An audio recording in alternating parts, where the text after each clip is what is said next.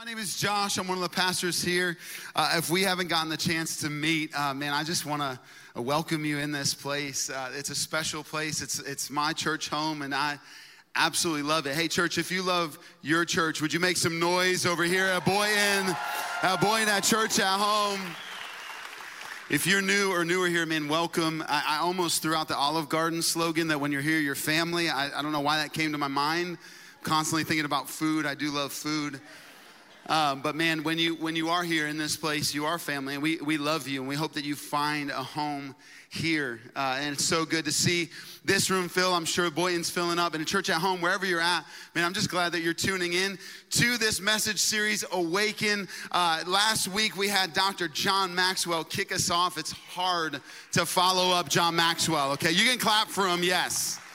But it's hard to follow up the doctor. He's like a spiritual papa to us over here. He's like a spiritual father to this house. We really have loved his leadership and just been mentored by it from afar. And he's just an incredible leader. Gave an amazing message. If you missed it, go back from last week, catch up with us. But I'm in the second installment of this message series called Awaken, and I'm fired up. I got a lot of scripture to cover today, but I'm excited for what God's going to teach us through it. Are you guys ready to go? Are you ready to learn and soak it up and absorb it? Good. I am. I wore a t-shirt today because I do sweat, so I hope this will cool me down.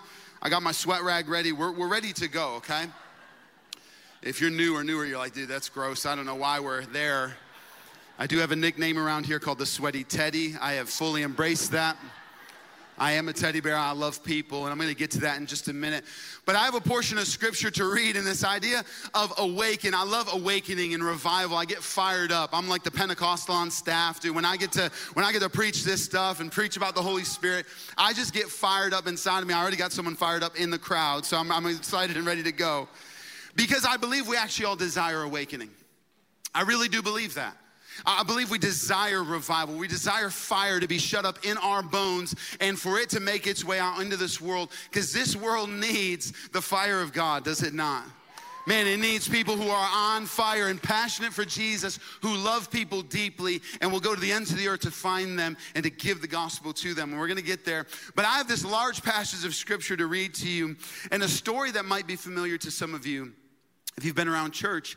And maybe if not, maybe this is new for you. I would love for you just to lean in and if it's old or new, to hear it with fresh ears.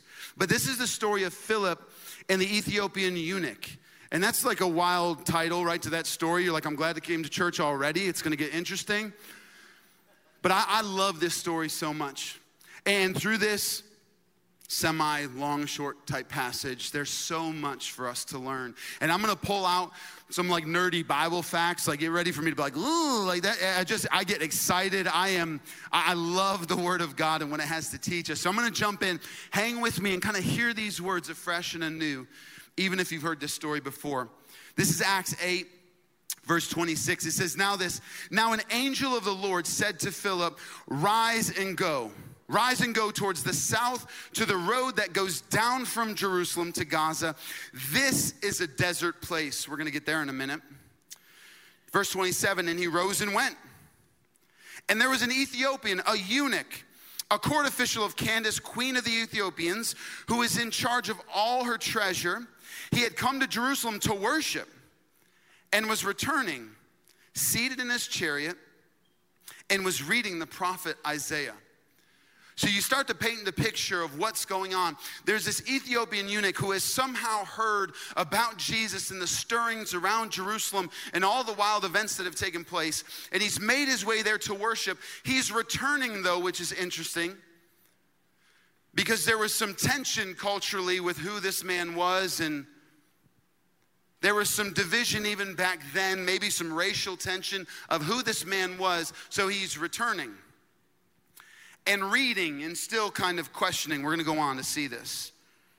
And the Spirit said to Philip, Go over and join his chariot. So Philip ran to him and heard him reading Isaiah the prophet and asked, Do you understand what you're reading? And he said, How can I unless someone guides me? And he invited Philip to come up and to sit with him. And now the passage of scripture that he was reading was this. Check this out. Like a sheep that he was led to the slaughter, and like a lamb before its shear is silent, so he opens not his mouth. In his humiliation, justice was denied him. Who can describe his generation? For his life was taken away from the earth. This is the early prophetic word from Isaiah about Jesus. And happenstance, God tells Philip to go down a strange road to a desert place to find this man reading this passage. How cool is this? Verse 34, and the eunuch said to Philip, about whom, I ask you, does the prophet say this? About himself or about someone else? And then Philip opened his mouth, and beginning with this scripture, he told him the good news about Jesus. Here's what I believe. I believe if we want to experience awakening in our lives, revival in our lives, here's the first thing I'd love for you to jot down if you're a note taker. And it's this. It's simply at the beginning of the passage, it's rise and go. Look at your neighbor, tell him rise and go. Boy in, or those at church at home, tell them rise and go. Look to your neighbor right now, do the thing, say rise and go. Rise and go. Simply rise and go. You see the angel of the Lord, theologians believe this to be Jesus, right? This like really cool post version of Jesus, just showing up and speaking to his people. And he says, Philip, rise and go. You don't see Philip question. There is no retort from Philip. There is no bad idea. Like, I don't really want to go for a walk right now, Jesus. There's none of that. It says he just simply gets up and goes. And I feel like God, in the richness of his word, has so much for us to learn, even in that little phrase. I got a couple words for, I think, people this morning. And then even last night, reading through the passage again, I felt like God was just showing me new stuff over and over and over again. But here's what I want to speak maybe to the first group of people.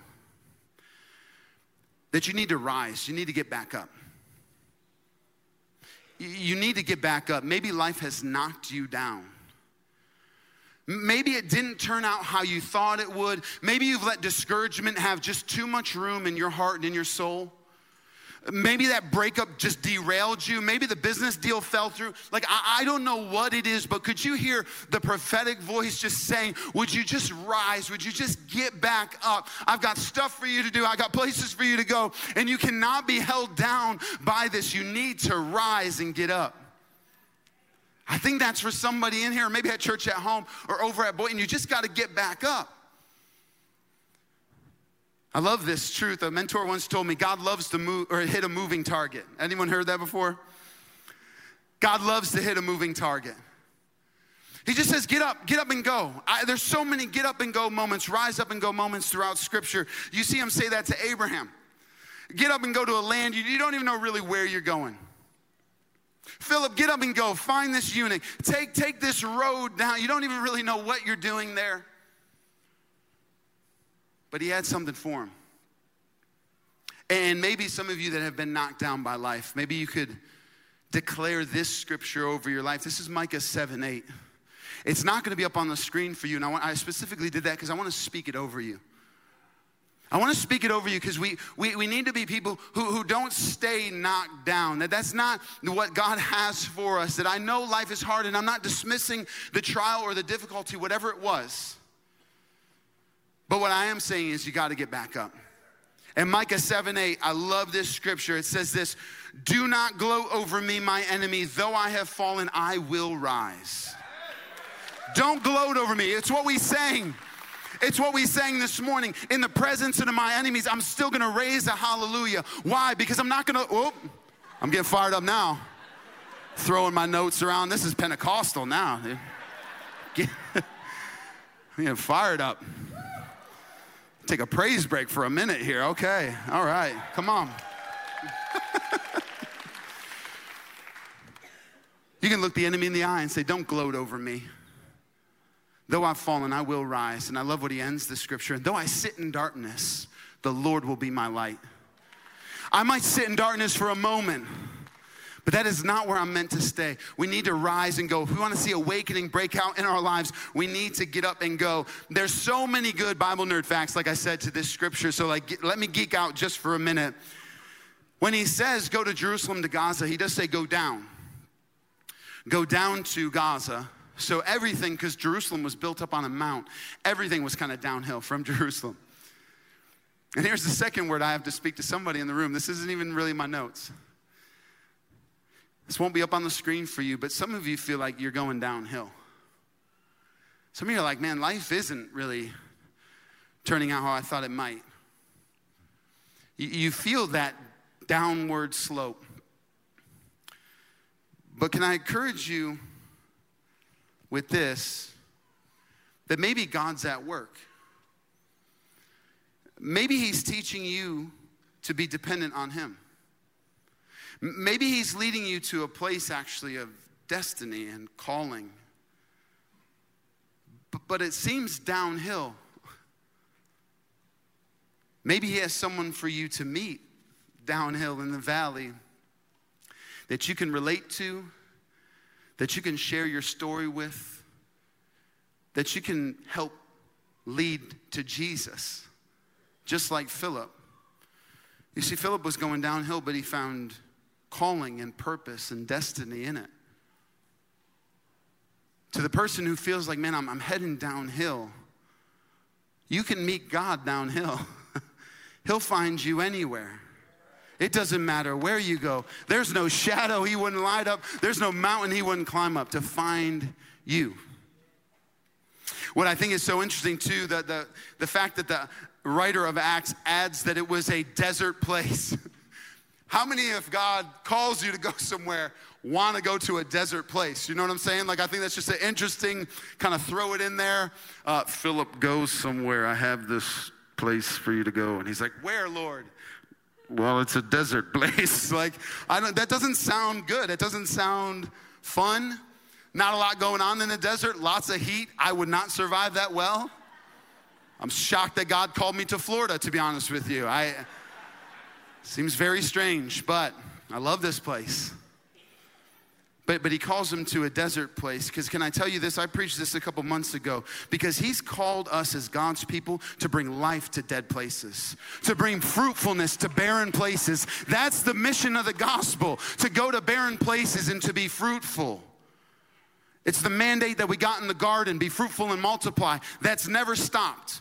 Philip, go to a desert place. There's not going to be a lot going on. But you bring the fruitfulness of the gospel to that desert place, and you're going to find somebody. And it might not be who you expected it to be. Life might not be turning out how you thought it would, but I have a plan. You see, that same mentor that told me that other quote had always told me this: Josh, don't worry. The Holy Spirit will always move with purpose, plan, and intention. God is not haphazard. How many of you know that in the room? God's got it together. He's got plans. He's got the thing under control, the whole world in his hands. We sang it again today. Lord, I trust you. Like, even when I can't see what's going on, I know you know what's going on. And Philip just learned to listen to his voice and be obedient. And even go downhill to a desert place and finds purpose and calling and destiny. Here's what I would challenge you with. You want awakening. You want that fire in your belly. You want revival in your life and in your family and your workplace. God might call you to some barren places to see some miracles happen. He might call you to the desert place, but fruitfulness is going to break out. You want to see him perform some miracles, some resurrection power, some life where there was death. He's going to call you into some barren places. I was having a conversation with one of our interns, and I love her so much. Her name's Ashley. She's just a rock star. And she was talking about kind of her next steps and was talking about her current job, like working at Chipotle. And apparently the climate at Chipotle isn't super great. I don't know. I love Chipotle. Like, I'm down for it. I always feel like I have a good experience there. I do see some people aren't the most happy to work at Chipotle. I get it. If you got to scoop guac all day long, that's pretty miserable. It's kind of gross. It makes gross noises. Like, I get it. It turns brown. Like, it's not great. But, she was talking to some of us in our staff, and we got to have this moment to kind of pastor her and challenge her a bit when she was talking about her job. She said, man, it's just a tough environment, and just not super great. And we got to pastor her, and we were like, maybe that's why God's got you there. Maybe that's why you're supposed to be there. Because you bring light into darkness. You bring life into death. You bring hope where there was hopelessness. You have the Spirit of God inside of you to bring fruitfulness to barren places. So you got to trust that he has a plan. The Holy Spirit, he's going to move with purpose, plan, and intention. But I want to encourage you with this as well. If the Spirit of God, if he has planned the moment, this is going to be on the screen for you. Take some notes. If he has planned the moment, he will empower the moment. Can I get an amen? If he's planned the moment, he's going to empower it. He's not going to leave you hanging.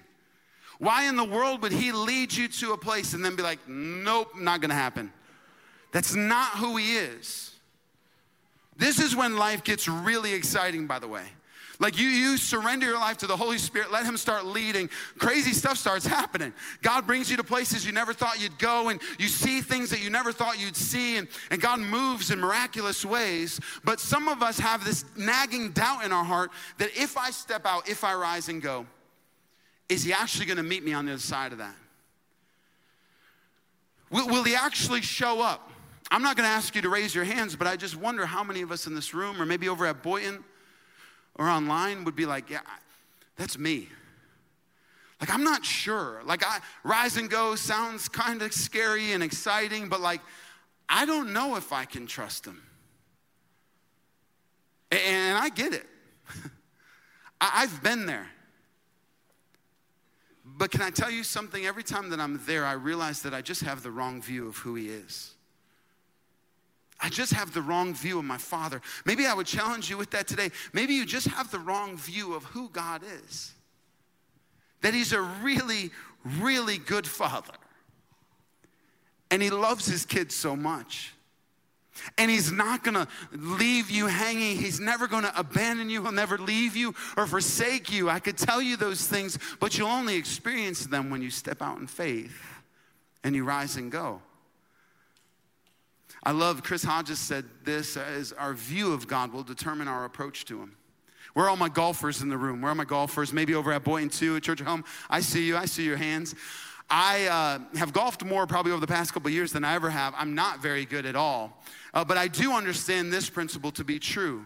That the view of the green and the pin determines my approach to it. It will determine my approach size. It's the same with God. My view of who he is determines how I approach him. And we might have the wrong view, which holds us back to rising and going and actually experiencing some of the miraculous things that God has for us in our life. Because I just have the wrong view, and so I don't approach him. But could you remember the words of Jesus? This is Matthew 7. He says, which of you, if your son asks for bread, would give him a stone? Some of you are like, I want to give my kid a stone sometimes. Or if he asks for a fish, will you give him a snake? Don't suggest that either, okay?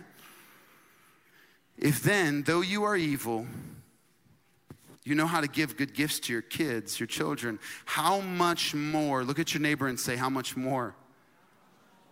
How much more will your heavenly Father, your Father in heaven, give good gifts to those who ask him? To those who ask him. So in everything, do to others what you'd have them do to you, for this sums up the law and the prophets. Maybe we just have the wrong view of him, and that will determine our approach to him. And maybe that's the first miracle that he needs to kind of awaken in this room and over at Boynton and Church at Home, is to allow you to see who he really is. That he's a good father who has good gifts for his kid. Why in the world, if my son would ask for bread, would I give him a stone? And he says, if you who are evil, you who are imperfect and broken, you still know how to give some pretty good gifts, how much more does your perfect heavenly Father want to give gifts to those who ask him? My wife is so awesome. I love my wife dearly. She's up in snowy New York right now. I can't wait to get there, and I'll stop sweating, hopefully. But she's up there visiting our family. Babe, if you're watching, I love you. We got 4 kiddos. She traveled on an airplane with all of them. God bless her. I don't know how she did it, to be honest with you. Talk about wanting to give your kids a stone. Yikes. But she's been such a catalyst in my faith and encouragement to me. She received this word a long time ago, and this word actually from the Lord, a really sweet, tender word, propelled us into missions and eventually into full-time ministry. But she just got this sense and this impression from the Lord that he said, Brianna, or we call her Bree. Bree, I'm good and I'm not holding out on you. I'm good and I'm not holding out on you. I've got good things for you and I'm not holding out. I'm not that kind of God. And I'm telling you, that simple but profound word propelled us into a life of missions and ministry. And like I said, we got to go see some amazing things around the world. And God used us in incredible ways. And we just were the people that were like, we'll rise and go. We don't know what we're doing or where we're going. I remember when I got this invitation here down to Journey Church, we were not in the greatest place in life, and we had been kind of burnt out of certain ministry, and I was working in construction sales at the time. I had a little bit of background in that, and working myself to the bone. I'd leave the house at 5:30 a.m. I wouldn't get home till 9:30 at times, barely seeing my kiddos. And we get this random message, hey, you want to move to Florida? I'm like, what? I'm a New Yorker. Of course I want to move to Florida. This is where we all come to die. Like, I cannot wait. Like that. Yes. I've reached the promised land somehow. I don't even know, like, what. Yeah, great. Yep. I remember. I'm sorry. We come here to live and enjoy life. I'm sorry, not die. That was. Where's all my New Yorkers at in the room? Come on. Yeah. Yep. Floridians are like, we know you're from New York. We get it, okay? Yeah. But I'm telling you, we just felt this whisper again. We heard that whisper, rise and go. Rise and go. We weren't sure what it meant. We weren't sure where we were going. We weren't sure what we were doing. And 6 years later, we've been down here and we've loved every single second of it. And God is working and moving in this place. And I'm telling you, he can do the same in your life. You just got to rise and go. You got to do the thing. You know, here's what's interesting. Some of you might be thinking, well, what happens if I do? Like, what happens if I do, like, step out? Like, what's going to happen? And I would almost ask you the more important question, what happens if you don't? What happens if you don't? What happens to the Ethiopian eunuch if Philip doesn't show up? Now, I'm not limiting God, right? He says if we don't praise, the rocks would start singing. Like, I get it. He can do all things. But maybe you could be Philip to somebody. Maybe they need Mary, or they need Rich, or they need Pam, or they need John, or they need Sarah. Maybe that person needed Philip in that moment. Maybe God had equipped Philip just right to meet that Ethiopian and to have eyes of love and care for that man and to say, I don't care what kind of barriers separate us religiously or socially or even the whole eunuch thing you got going on. Like, I don't know, none of that's going to hold me back from loving who you are and seeing the potential in you. And seeing you the way God would call me to see you. Maybe the more important question to ask is, what happens if you don't? But I want to encourage you on the backside of that with this truth, that people are searching for the truth. What this story tells me is that when God is on the move, when he has planned the moment and empowered the moment, you're going to run into some people who are really searching for the truth. How wild is it that the Ethiopian eunuch has his Bible open or the scripture or scrolls open to Isaiah, to this passage that's very clearly referring to Jesus. And it's like the Holy Spirit's teeing it up for him.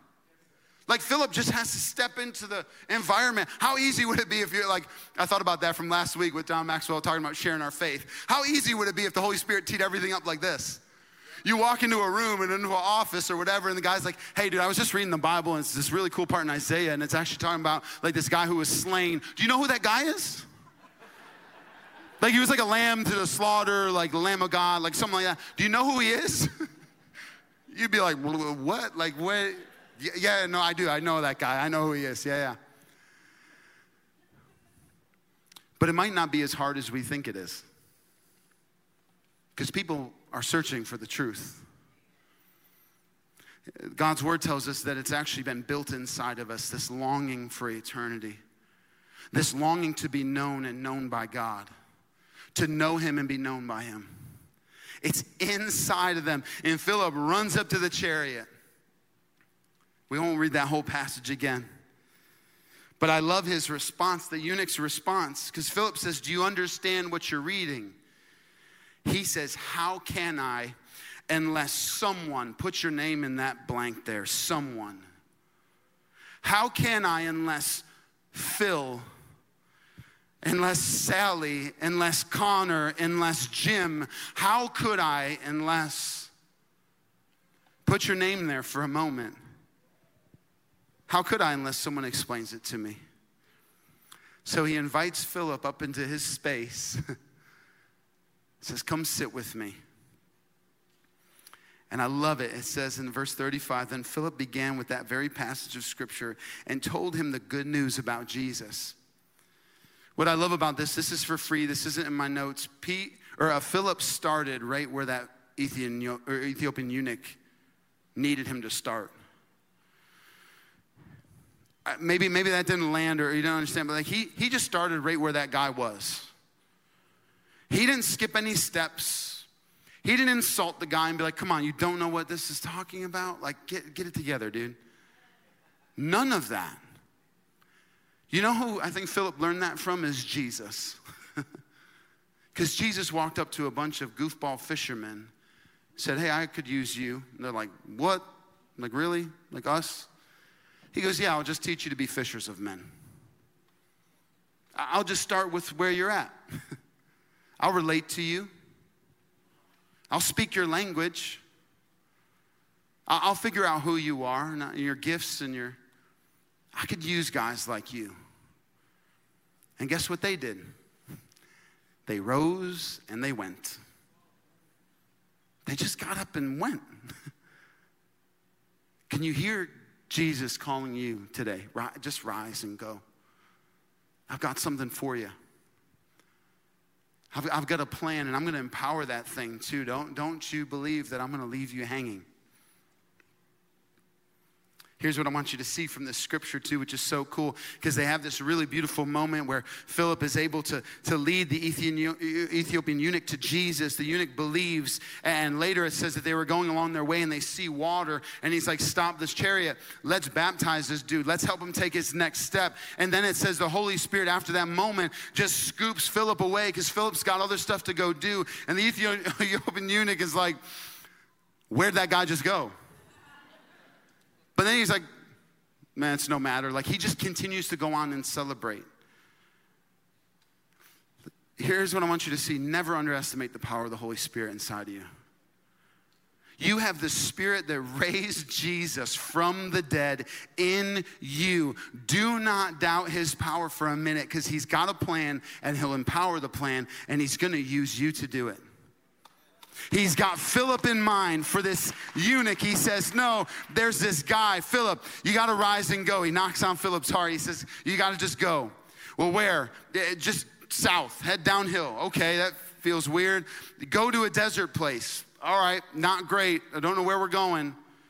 But he goes, because in a desert place, there was an Ethiopian eunuch. That's hard to say, by the way, Ethiopian eunuch. He's trying to say that 7 times fast, right? He's got this eunuch on the side of the road. He says, Philip, I love people so much that I'll go to any place, I'll go to any length to find that one by the side of the road. And Philip's just obedient. I want you to see what God does through Philip's availability in this life. Philip just says, okay, I'll go. I'm here. I'm the guy for the job, I guess. Like, I'm going to go do it. And he discovers that the Holy Spirit has very much a plan. And he empowers that plan. Because he has a work to do in us and through us. How many of you know that? He's got a work to do in you and through you. And I want to close and kind of challenge you with this thought today. I know that this was a little bit shorter because I want you to maybe go home and chew on some of this. He's got a work to do in us and through us. I've heard a lot of people over this last couple years with all the tension and the division and the strife in our culture. I heard someone say verbatim, they're a believer. I heard him say this the other day. They were like, Josh, I'm just starting to hate people.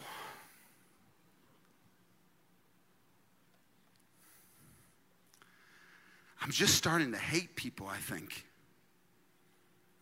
And I'm telling you, I felt heartbreak in that moment, but I felt like I felt God's heartbreak in that moment. Like, man, if these are my people who are supposed to rise and go to the ends of the earth, and it's like John said last week, it's whoever, and there's no however to that. There's no follow-up after that. There's no, well, however, Jesus. No, he says whoever. Whoever believes in me. Yeah, it's that coworker that you don't really like. It's that boss that you can't stand. Gosh, it's that in-law that you know you're going to see in a couple days that, yeah, Jesus loves that person a lot. Oof. It's a tough one. He loves them so much, though. And can maybe you see today that that's the work he wants to start doing in you, is to change your heart to love people again. I'll never forget, I was in my freshman year of college, and God had really started to get a hold of my life. Some of you guys know my story. God found me like half drunk at a party, thrown up in a basement sink. And I heard God's voice clear as day as a teenager. I do not deny it. I heard it twice.